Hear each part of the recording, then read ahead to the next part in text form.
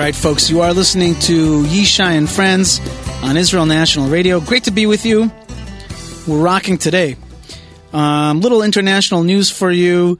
In Lebanon, boy, there's a lot of action. Hezbollah, they are just, they set up some kind of network, some kind of telephone network in Lebanon, and there was a big fight about that. And now there's just fierce clashes there between Hezbollah gunmen and supporters of the pro-government Druze leader Walid Jumblat in the mountains of East Beirut. And 36 people have been killed just in the past few days. But the precarious calm that has prevailed in Lebanon, where rival leaders were preparing for talks with Arab League mediators, seeking an end to the country's worst internal fighting since the 75. There was a 15-year civil war there, from 1975 to 1990. And now it seems like that civil war is starting to rise up again. And there's a lot of tension in that country. So the Iranian-backed Hezbollah, listen to this beauty. Iranian-backed Hezbollah and allied fighters have swept through Beirut and mountains to the east, routing outgunned loyalists of the U.S.-backed government of Lebanon. This says Senora. But later on in this interesting article, it says the ruling coalition, which is backed by America, is also backed by Saudi Arabia. And it has been locked in an 18-month struggle with Hezbollah, which is backed by Syria. So you got U.S., Saudi Arabia fighting against Iran, Syria, all in Lebanon. A lot of action in one little place. Lots of tension there. Personally, I want to say something that is not being talked about enough. And you know what? I think I should be faulted also for not talking about it enough. Everybody's eyes these days are on Iran. Everybody says Iran is the bad guy. Iran is the bad guy. But the truth of the matter is that there's another bad guy out there, and it's called Saudi Arabia. And Saudi Arabia is one of the worst. Saudi Arabia is one of the worst countries out there, really being the major sponsor of terror in the world today. And what people don't talk about, what they're always focused on, is Iran, but they really don't talk about the bad Saudi Arabia, which exports constantly its terror and its terror ideas. That's the way. What they really do is that they're constantly exporting terror ideas in their mosques, in their speeches, in the Wahhabi philosophy that is out there all the time. So that is something that is sad to me, because what the real problem that I think that nobody talks about is that America is in bed with Saudi Arabia, and they're constantly in bed with them. They're supporting them, and now you see here's another example of the Lebanese government is actually supported, backed by this guy Senor is backed by America and Saudi Arabia, not such good team in my mind. And on the other side, you got Syria in Iran backing Hezbollah. If you ask me, you're going to see Hezbollah completely whip the Saudi Arabian American alliance in Lebanon. How is that going to play out? Well, the noose around Israel is closing with Iranian-backed Hezbollah, Iranian-backed Hamas, and Iranian-backed kind of Iraqi insurgency, and so it's all around us. Iran is all over the place, but Saudi Arabia is not exactly a friend of the Jewish people either. And all this is with the backdrop of President Bush actually coming to town to celebrate Israel's 60th independence. And I guess he laments it because he's trying to cut Israel right in half at this time. He is trying to bring to a situation where Israel gives up its highland, its ancient historical land, its religious right land to our sworn enemies. And that is the Bush-Rice push. That's what's going on around here. And he's supposedly coming, and he's going to make nice speeches about Israel at 60 and talk about our achievements. But what he's really here about, and it's sad for me to say, is to try to destroy our country. Well, there's a huge Pollard rally planned today to kind of call on President Bush to free Jonathan Pollard. This massive rally is being planned for At 5:30 today, a human chain with flags and iron chains will assemble from the American consulate on Agron Street to the Prime Minister's residence. The rally itself will begin at 6:30, and it's a simple call. Listen, President Bush, don't talk to us about justice. Don't talk about cutting, our land in half. Do your part of justice, which is, release our Jewish brother who's been in prison way too long. Well, to talk about this and other important issues that are happening right now on the political, religious, ideological scene of building the land of Israel is none other than Moshe Feiglin on Manhigut Mondays here on Israel National Radio. Moshe Feiglin, welcome to the program. Good afternoon, Yishai. Good afternoon to you. I understand that you're going to be at the rally today. Of course, like every good Jew should. It's the most ridiculous thing to come to Israel to show the friendship between America and the United States and Israel, while at the same time you holding as a prisoner a good Jew who tried to save Israel, and holding him and punishing him for doing what you should have done. What Jonathan Pollard gave Israel was information that America should have given to Israel by herself. By the way, just to combine what you just heard you saying about the relationship between America and Saudi Arabia, everybody's talking about the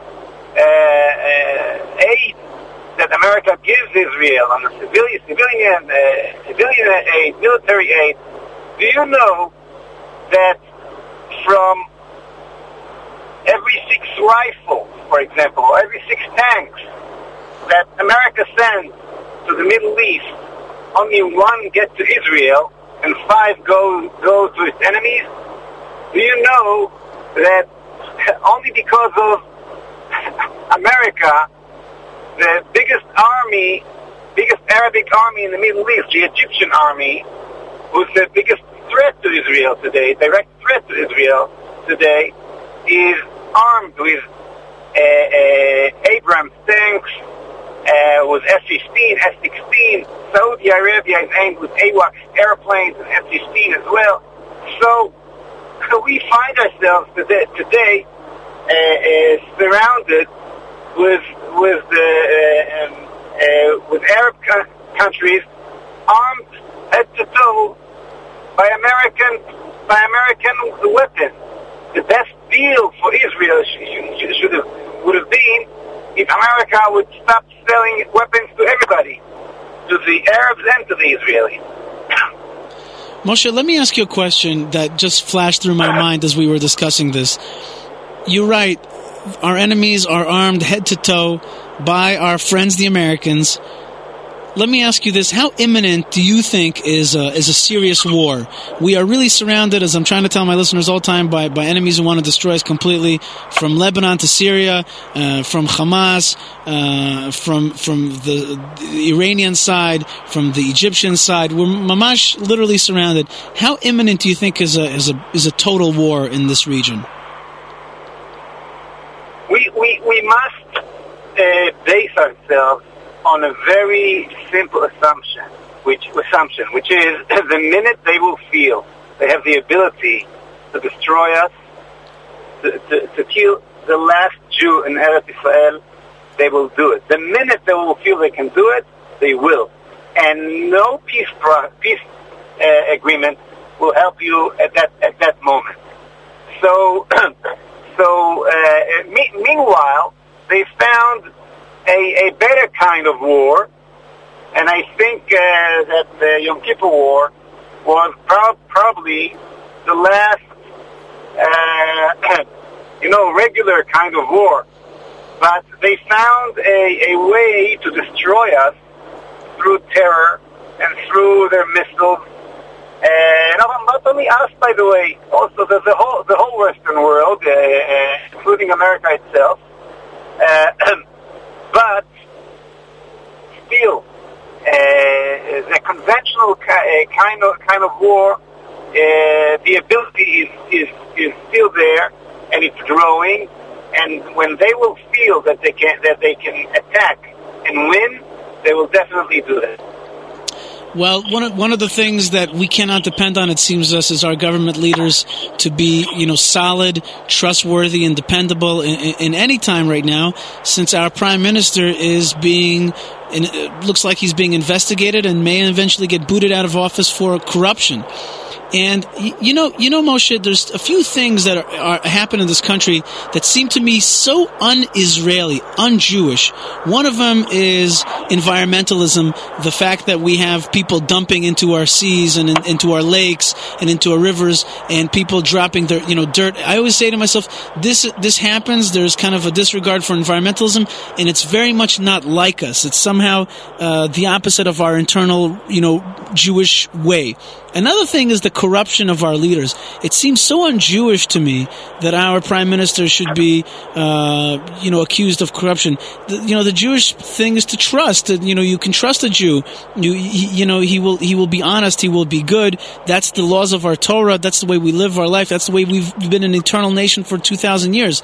So I want to ask you, how do we deal with these, newspaper stories, with the radio stories, that our prime minister is being accused of unbelievable corruption?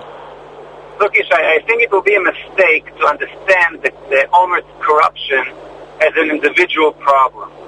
We have here its rise, Olmert's corruption, Sharon's corruption, all these cases of corruption rises on a certain atmosphere that make it happen. And not that I'm saying that Olmert is clean. He's not. But he is not the source of the problem. He just represents the problem. What is the problem? The problem, there's a term in Hebrew, Mayim Chaim. Mayim is a river that flows so the water stay pure. But once the water stands, it becomes stink, and it's a death, not live anymore. Not Mayim Chaim, not living water. Stagnant. Stagnant water, right? That's the word I was looking for. Thank you. So now, why am I saying that? Because when Israel lost its goal, when Israel lost its direction, the flow of life, of Israeli life, stops because we have no direction. Everything is standing, and when there is no direction, this is the base for corruption to grow. Once we'll have again, Be'ezrat Hashem, a leadership that will show the way and will give the people of Israel a true direction, I think the life will start to flow again, and that will be also the solution for the corruption. I think that it's an excellent parable, and it's one that also the Kabbalistic kind of sources cite, that we have a connection, of a tzinor, of like a hose, a pipe of spirituality, of good energy flowing, and when it gets backed up with dross, with dirt, then it's like our connection is severed.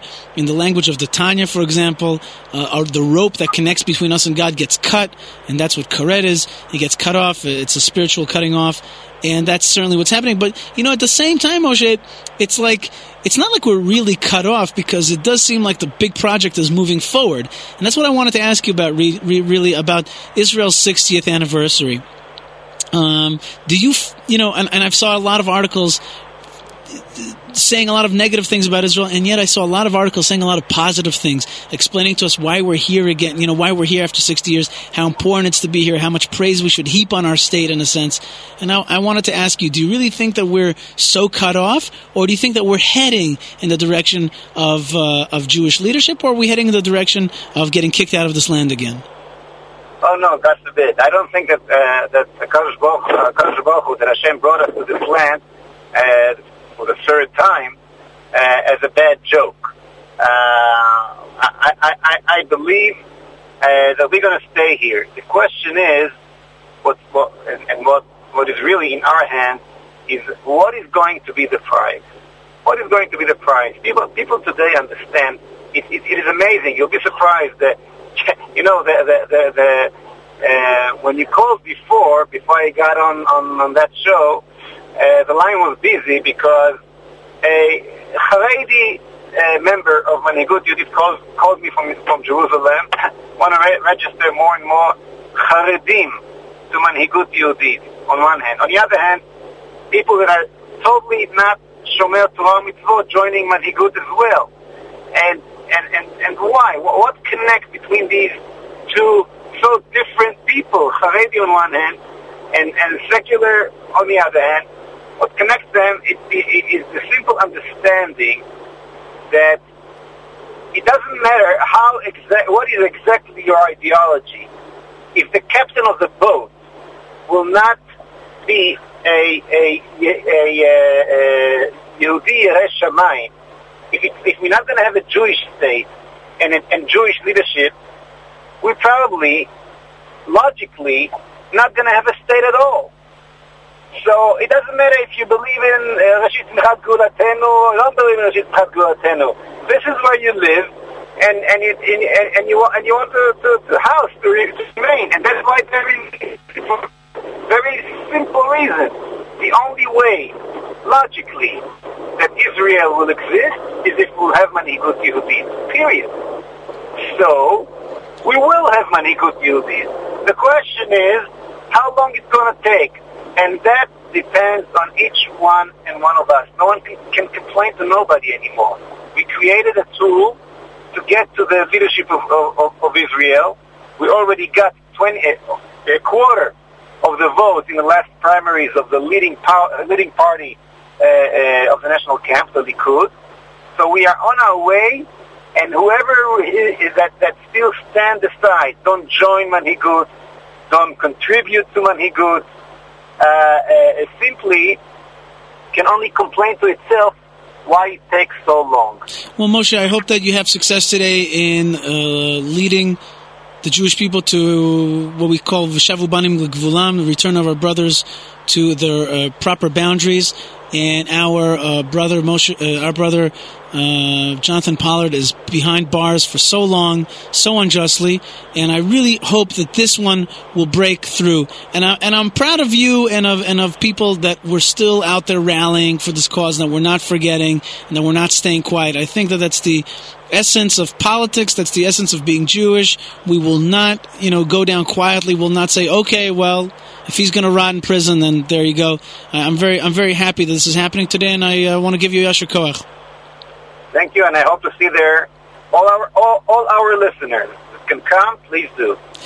Moshe Feiglin, Manhigut Mondays. Thank you very much for joining us on today's program. And if you want to see more of Moshe's excellent articles, please check out JewishIsrael.org. And today is the rally for Jonathan Pollard, and I'm really calling on everybody to show up there. It's a big deal, and I hope that this time Bush will hear. You are listening to Yishai and Friends on Israel National Radio. I want to wish you a good day today, and I'm calling Jonathan Pollard. Come home. Thanks for being with me. See you tomorrow. Israel National Radio broadcasting from Beit El. Shalom.